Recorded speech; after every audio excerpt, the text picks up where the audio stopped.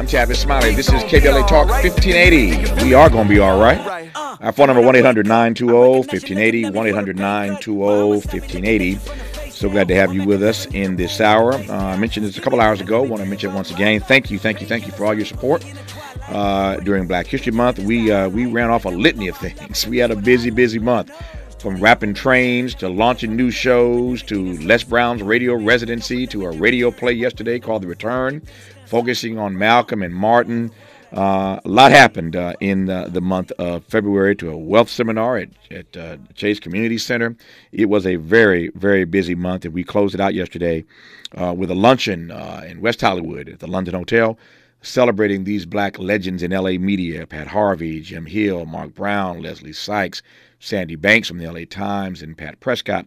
We honored these great black folk, these great Americans, these great icons in local media here yesterday. It was an amazing event.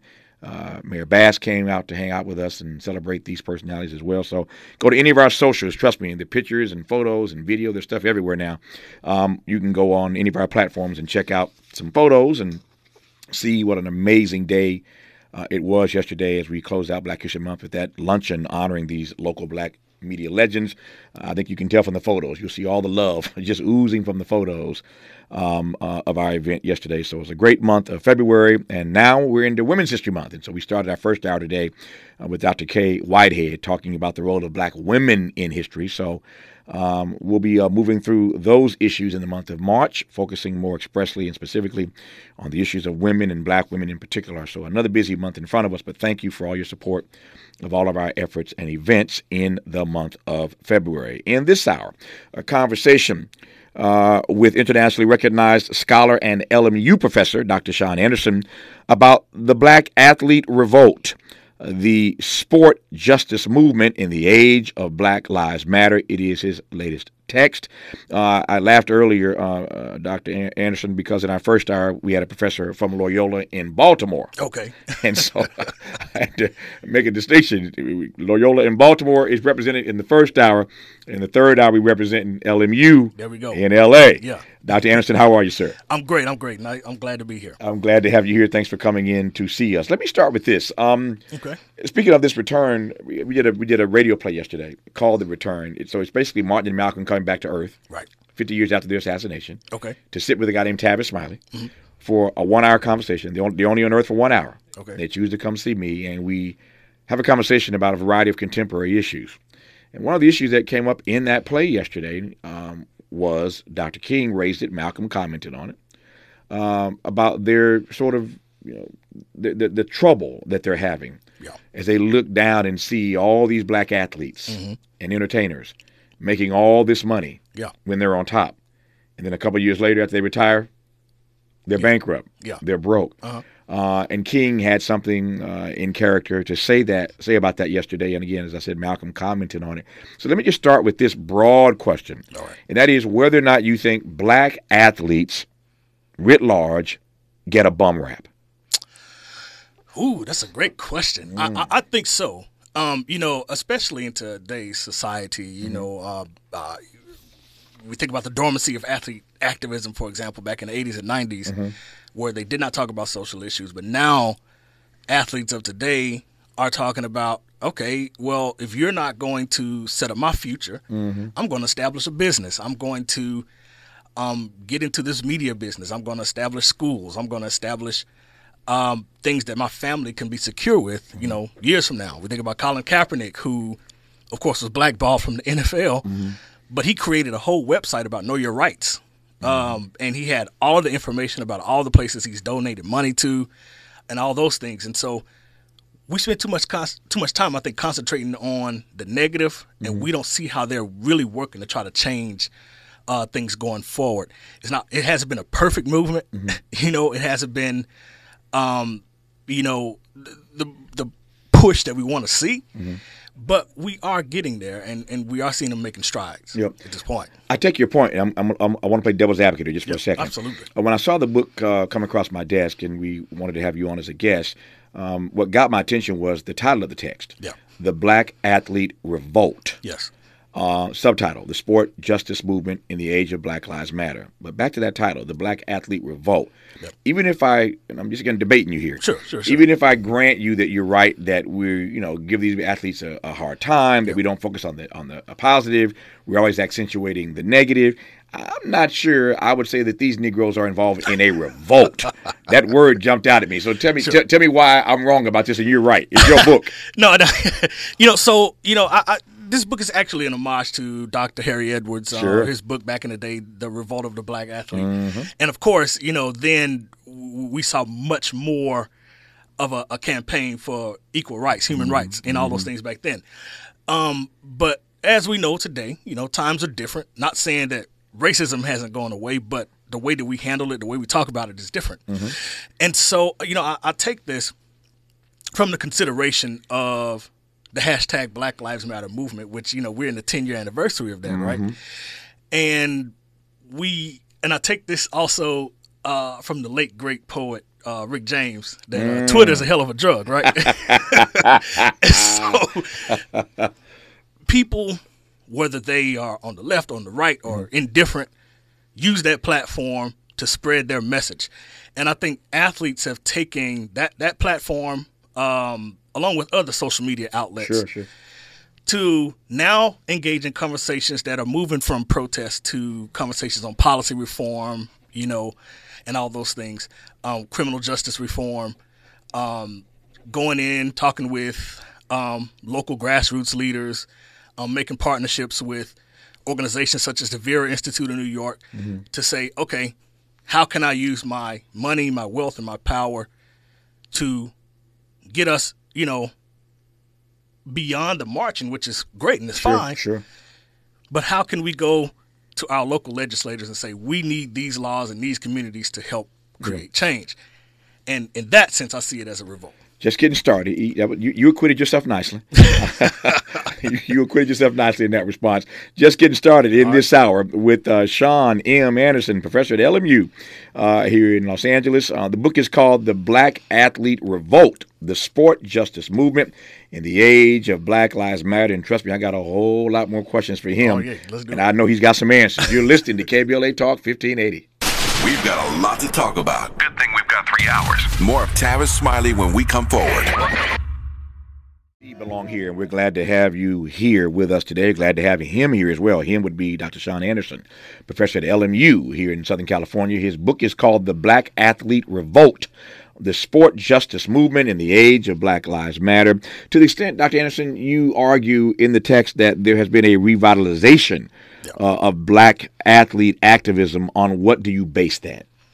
So, again, we have seen where the commercialization of sports has caused many athletes to say, I'm not going to lose this paper.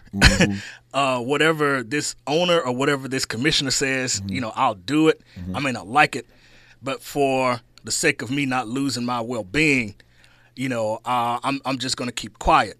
But the thing is, I think we've seen a shift in society. We could even take it back to Occupy Wall Street, for example, and people holding organizations accountable for their missteps. And so the Black Lives Matter movement, the Me Too movement, were just some of those that sort of, catalyzed that.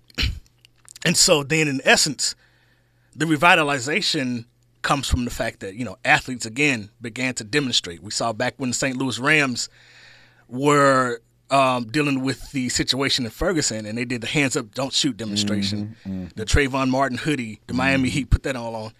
And so, more high profile athletes began to speak out about these issues, not necessarily worrying about their pockets, right? Which was then, I'll say a good thing, a revitalization in and of itself, not the Muhammad Ali, version, of course. The things that they had to go through, Bill Russell, Jim Brown, Althea Gibson, all of those from the civil rights movement. But the revitalization is that in which now several high-profile athletes are saying, okay, enough is enough. We need to do something. We need to figure it out. We're not going to change anything tomorrow, but this is the impact that we're trying to have. I wonder whether or not you think that revitalization of activism by these black athletes today is more, how might I put this, is it more symbolic or more substantive? And I ask that because you're right. Back in the day of Ali and Jim Brown and Bill Russell and Kareem Abdul-Jabbar and Kurt Flood and all those who were at that table for that famous photo around Ali, they didn't have social media then. Yeah. And I fear, and I don't want to bag. I'm not bagging on athletes right now. I'm bagging on all of us. Sure. I fear that we become sort of radio revolutionaries. That we become armchair revolutionaries. We can tweet stuff out all day long, post stuff all day long, but it ain't. Sometimes we're doing it anonymously. Many of us are. Most of us are. So you can talk a bunch of stuff on the internet.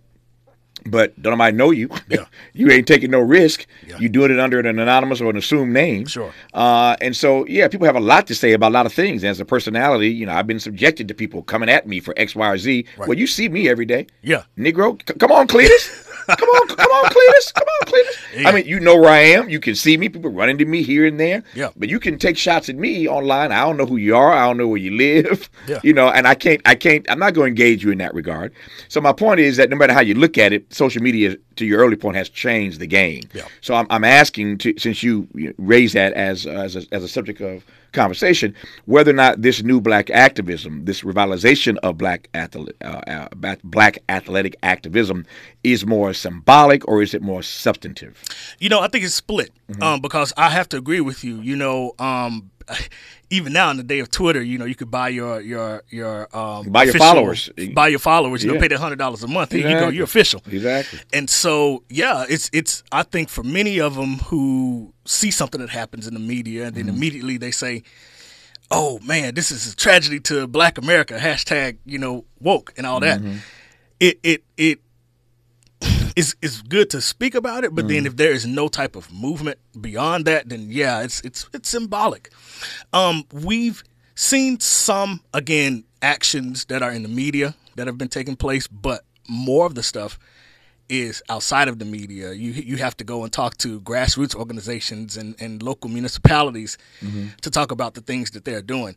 For example, Caron Butler, who was, of course, an NBA All-Star, current coach for the Miami Heat, has done a lot in trying to eradicate, criminal justice issues in the state of Connecticut. But that's not talked about because, again, maybe he doesn't want to be on social media, whatever the case may be. But, there are some symbolic actions there that I think can be improved if we, we're bold enough to talk about those things. Let me just ask you, we're in NBA season right now, and headed toward the playoffs. The Lakers trying to see if they can make it in. with that injury to LeBron, Miles, I'm not sure it's going to happen. The Lakers are trying to make it into the playoffs here. But since we're in the NBA season, how does Kyrie Irving specifically fit into your matrix? I've been listening to you already. Of course, I've gone through your text. And I'm like, I got to ask him, how does Kyrie fit into this? Because on the one hand, as you said earlier, there are athletes who are bold enough to not care about their purse, but they speak their mind. Agree or disagree, like or loathe, they speak their mind. Right. And some folk agree, and some folk come after them. There are other folk, though, who, want to stay away from that, or they do stuff sort of anonymously. So there are a number of different ways to read this, but Kyrie seems to just upend everything. And I don't know how you situate him in this moment of the Black Athlete Revolt. So talk to me about how Kyrie fits into your frame. It's interesting because Kyrie, when he was with the Nets and during all the COVID, he took that time off. He went to my home state of Arkansas to check out Central and all those things and museums back there to try to become educated on, several things. And many may say, "Oh, well, you need to just slow down a little bit because you don't know what you're talking about on this, but you're good with that." And so, for many in this day and age, people may just come to the conclusion that they're indifferent about them because, the whole Amazon, sharing of the documentary, that was a big thing against him. What I will say about Kyrie, though, is that he stands firm on, if he said something wrong, he'll apologize. But then he'll say, "Okay, I've apologized enough. What else do you want me to do? I'm not going to continue to talk about this. I'm just going to continue to play the game," which he is still a top-tier talent. But, that's the imperfection of what I see in the movement at this juncture, that there may be a lot of things that these athletes are caring for, but they don't have enough information on one side to talk about it, but on the other they can do that. And so I actually believe that it would be great for many of these athletes to have maybe a sociologist or a psychologist, whether it's talking about mental health or something like that, to be at their side to give them information, to give them the data, to give them the understanding of what's going on in a particular cause that they care about. Then they can go out and say things. But right now, it's a little controversial. I hear your point, and that's a great idea. The only pushback I would give for that is that we discuss this all the time around here. We are in the midst right now of living in a dumbed down demos. That's true. The entire demos is dumbed down. Yep. Politicians are dumbed down. You can't get much dumber than Donald Trump when he was in the White House. And he was the president, right? Yeah. So politicians are dumbed down. Corporations are dumbed down. Everyday people are dumbed down. Our conversation is dumbed down. Yeah. And I'm not sure I think it's fair to ask athletes to be any smarter. Put that in air quotes. Yeah. If it was on live stream, you can see me. I don't know that it's fair to ask athletes to be any smarter, to be any more well-versed, to be any more educated than the rest of us. Now, they catch it when they get stuff wrong, right? When they're inaccurate. But I guess the point I'm trying to make here is that's a symptom of a much larger problem, and they're not the only ones who are guilty of this. Yeah. Does that make sense? Yeah, no, it makes sense totally. You speak a point because athletes, they got to worry about the taxes that they got to pay in every state that they play in. Sure. So how are they going to, focus on these issues? I think then that's the case that would help them instead of, saying a LeBron or somebody else tweeting out something. And then all of a sudden 70% of his fan base, oh man, what you talking about? Stick to sports and all that stuff like that. Yeah. Shut up and dribble. Shut up and dribble. Yeah. Which is a going thing, which trips me out because the people that say that online are also armchair politicians too, for the most part. And so, that makes sense, and they need that person on retainer, I believe, at this point, to help them see and navigate those things as they go. Because, at the end of the day, this is also a PR game when you're talking about social media and all of that. So, I was talking to somebody the other day. I don't know how we got into it. We talked about the OJ trial all these years later. Okay. And the point was being made in this conversation, which was no surprise to anybody listening to this program. We know it. We lived through it. That there were a lot of good white folk who were hiding behind the veil of a not guilty verdict to essentially express the racism that they already felt anyway. It's like, you can go after OJ. This is wrong. A guilty man got off. Okay. But is that really what's got you upset? Or is this just a moment where you can use this, situation to really express and espouse what you feel about black folk anyway? I raise that as a comparative example because I want to get your take on when people do say stuff like just shut up and dribble. When people do come after black athletes, to what extent these days do you think that's tinged or maybe even animated by racism versus a legitimate critique of said black athlete? That's absolutely a tinge of racism, when it comes to that sort of language. This even takes me back to Bill Rhoden's book, The $40 Million Slave. Love that book. Love Bill, love the book. Absolutely. Sure. Yeah. And so, it's just another instance of coded language, another instance of saying that, you don't matter. I was, speaking of Twitter, I was looking at this post about that an athlete put up with the Atlanta Hawks, and he was talking about how, he's going to come to this certain city and, we're going to bust this team up, all this stuff like that. And then there was a fan that came on after him and said, well, no matter what you do, and he was talking about load management and all that stuff too. And this fan was like, well, no matter what you do, I'm paying your salary by getting these season tickets. I own you. There you go. There's a lot that you can pull from that. And so it definitely is a situation to where many of the people that say these things are basically saying, hey, good boy, stay in your place. Don't get involved in here with the big boys. Sit down. We'll pay you your little money while you make us our billions. That's what I see. I felt the same way. Let me just bring it closer to home. I felt the same way. You give an example from Twitter. Let me give you a real life example. Okay. I don't fancy Dan Gilbert. Yeah. the owner of the Cavaliers, the Cleveland Cavaliers. And I'm not a fan of Dan Gilbert primarily because I didn't like the way he languaged his public statements when LeBron left Cleveland to take his talents to South Beach. Right. Go back and look at what Dan Gilbert, the owner of the Cleveland Cavaliers, said then about LeBron James, and that got awfully close.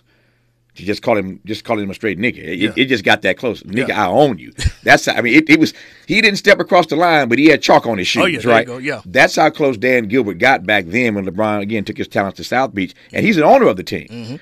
And then there are other owners since then. We can go to Don Sterling with the Clippers, and there's a long list of owners who behave in ways. I mean, the allegations against the owner of the Miami Dolphins, and why the brother didn't get the head coaching job. I mean, so owners are involved in this as well. So we've talked about the public's reaction to these athletes.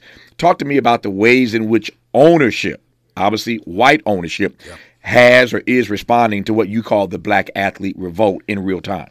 That is the great question. That is the system that we see. I was listening to D. Murray Smith talk about the executive director of the NFLPA, talk about why is it that when the players win the Super Bowl, the first person that touches the trophy is the owner, right?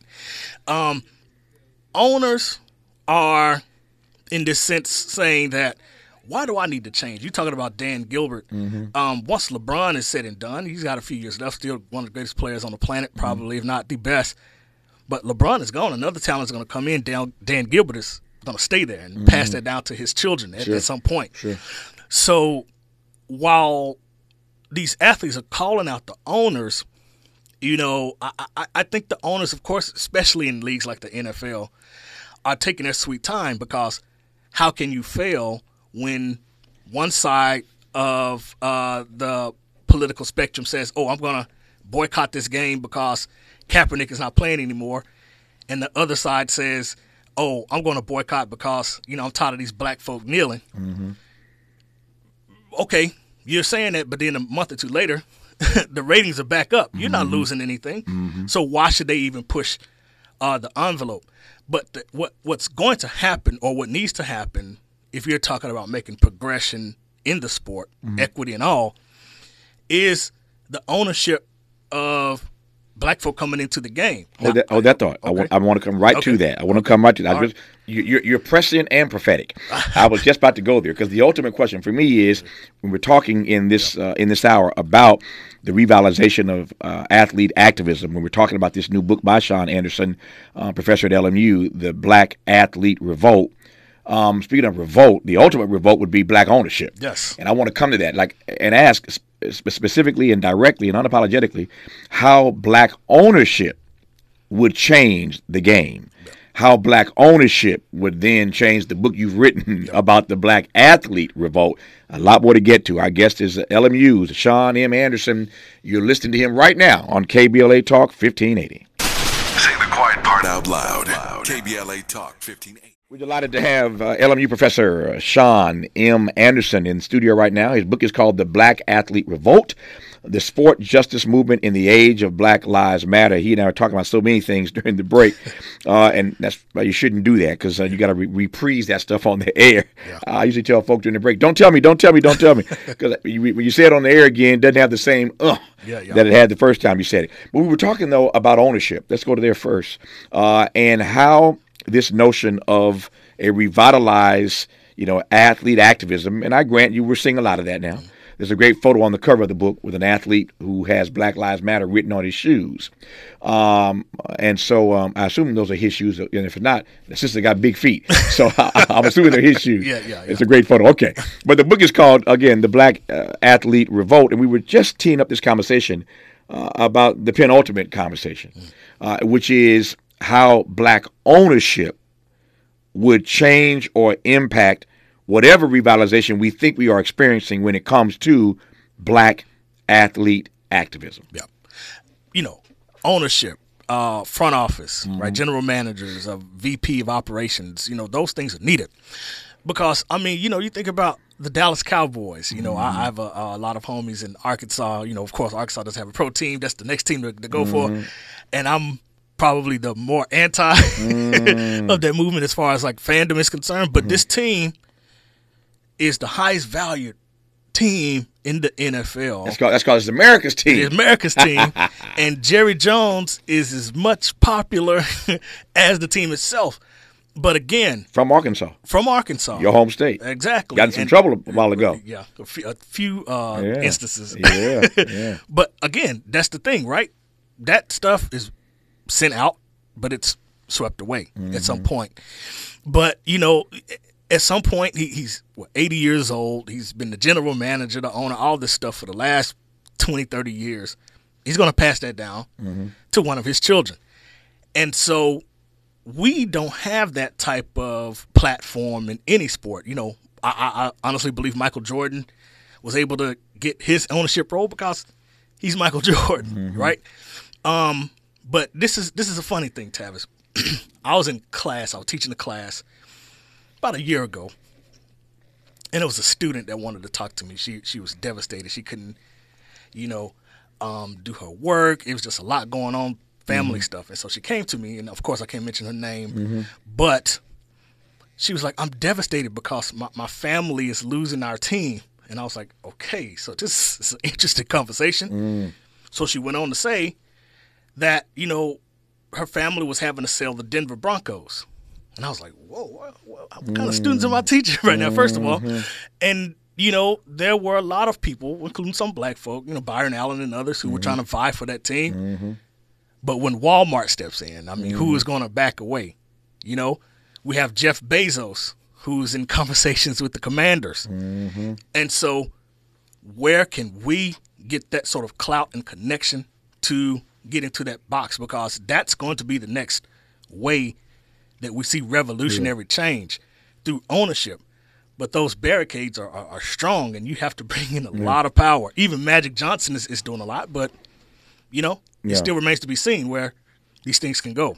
2 or 3 things, given what you've just said. Number one, this came up yesterday in that radio play called The Return, where Martin and Malcolm come back to Earth. I come back to it because, again, a day after, I'm realizing now all the stuff that we did cover in that conversation yesterday and how it resonates with other conversations that I'm having even today. One of the things that came up was Dr. King makes a comment about LeBron James in the conversation yesterday, and then he takes a shot at MJ, and I said, oh, man, shots fired. Pimp down. MJ is down. And he made the point just sort of snidely, Dr. King did in the radio play yesterday, that MJ, without calling his name, had said that he didn't get involved in politics because Republicans buy tennis shoes too. Remember that comment? That thing was, that was years ago.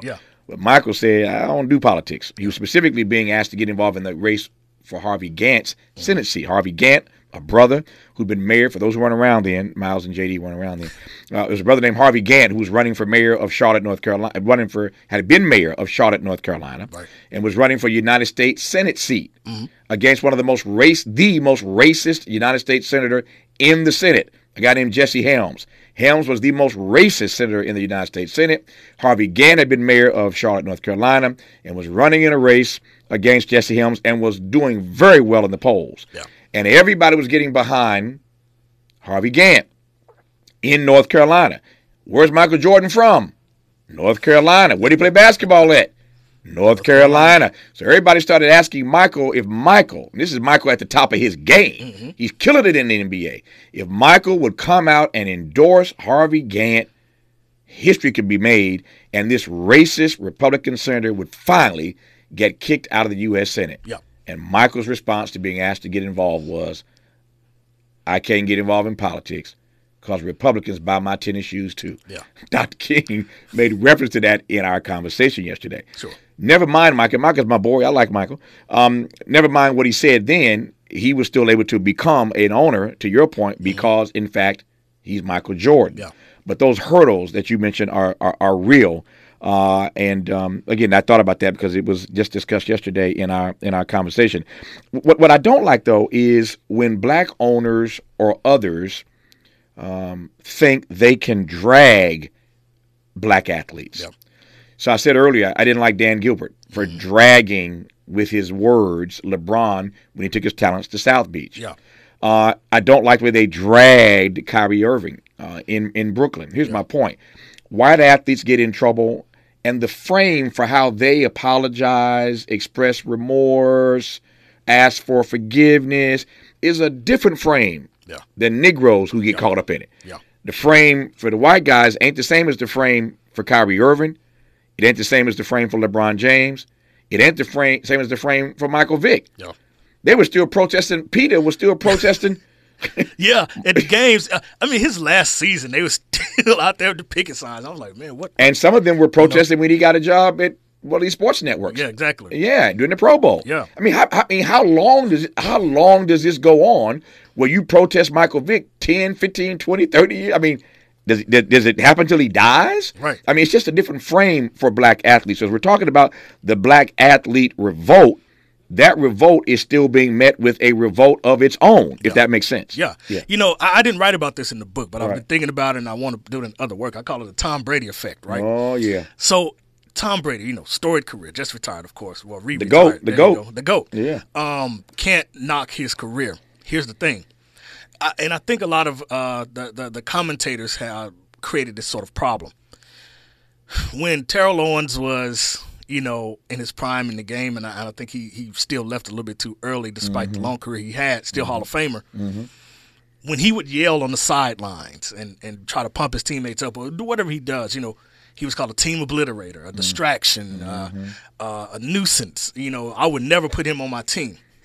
But you literally see Tom Brady yelling at a ref, yelling at his teammates on the sidelines, and throwing those expensive laptops, and breaking them, Yeah. And the commentary is, "Oh, he's a leader. You should not dare talk back to him or, you know, put him down because if you have him, he's a winner." Well, I mean, Terrell Owens was in the Hall of Fame for something, right? I mean, his talent was there, and so same thing with Aaron Rodgers and all the others who get in trouble.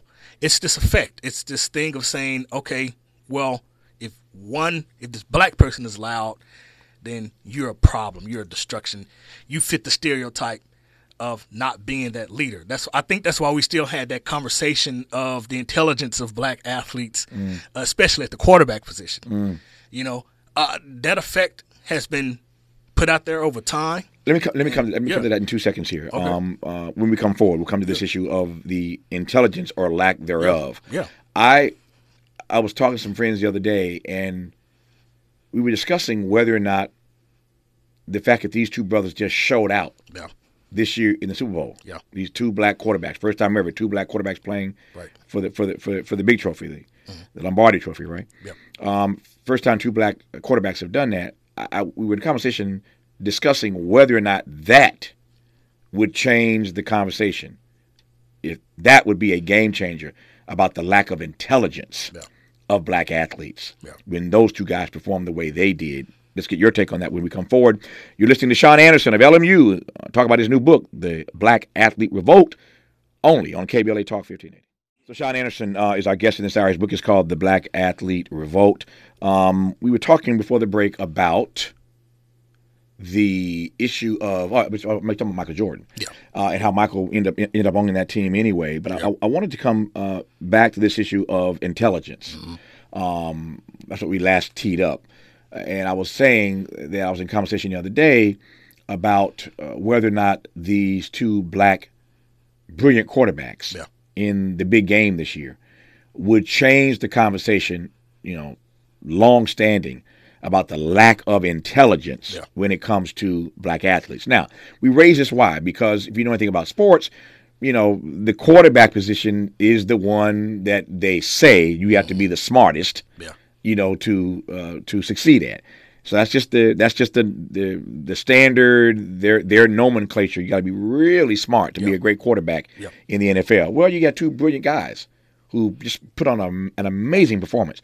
Does that change the conversation about the intelligence or lack thereof of black athletes, or is that conversation still going on? I mean, it's still going on. I mean, it's changed it ever so slightly. You know, just a couple of years ago, right, the NFL was talking about how, you know, we're going to remove this test that we used to do that says that, you know, intellectually, black people are behind anyway. So in bringing them into this situation is going to be an issue because, think about it. In times past, the intelligence, like you say, went to the white athlete to play quarterback, whereas the black players are just described as, if they play quarterback, that's an excellent athlete that can move to running back, tight end, wide receiver, whatever the case may be.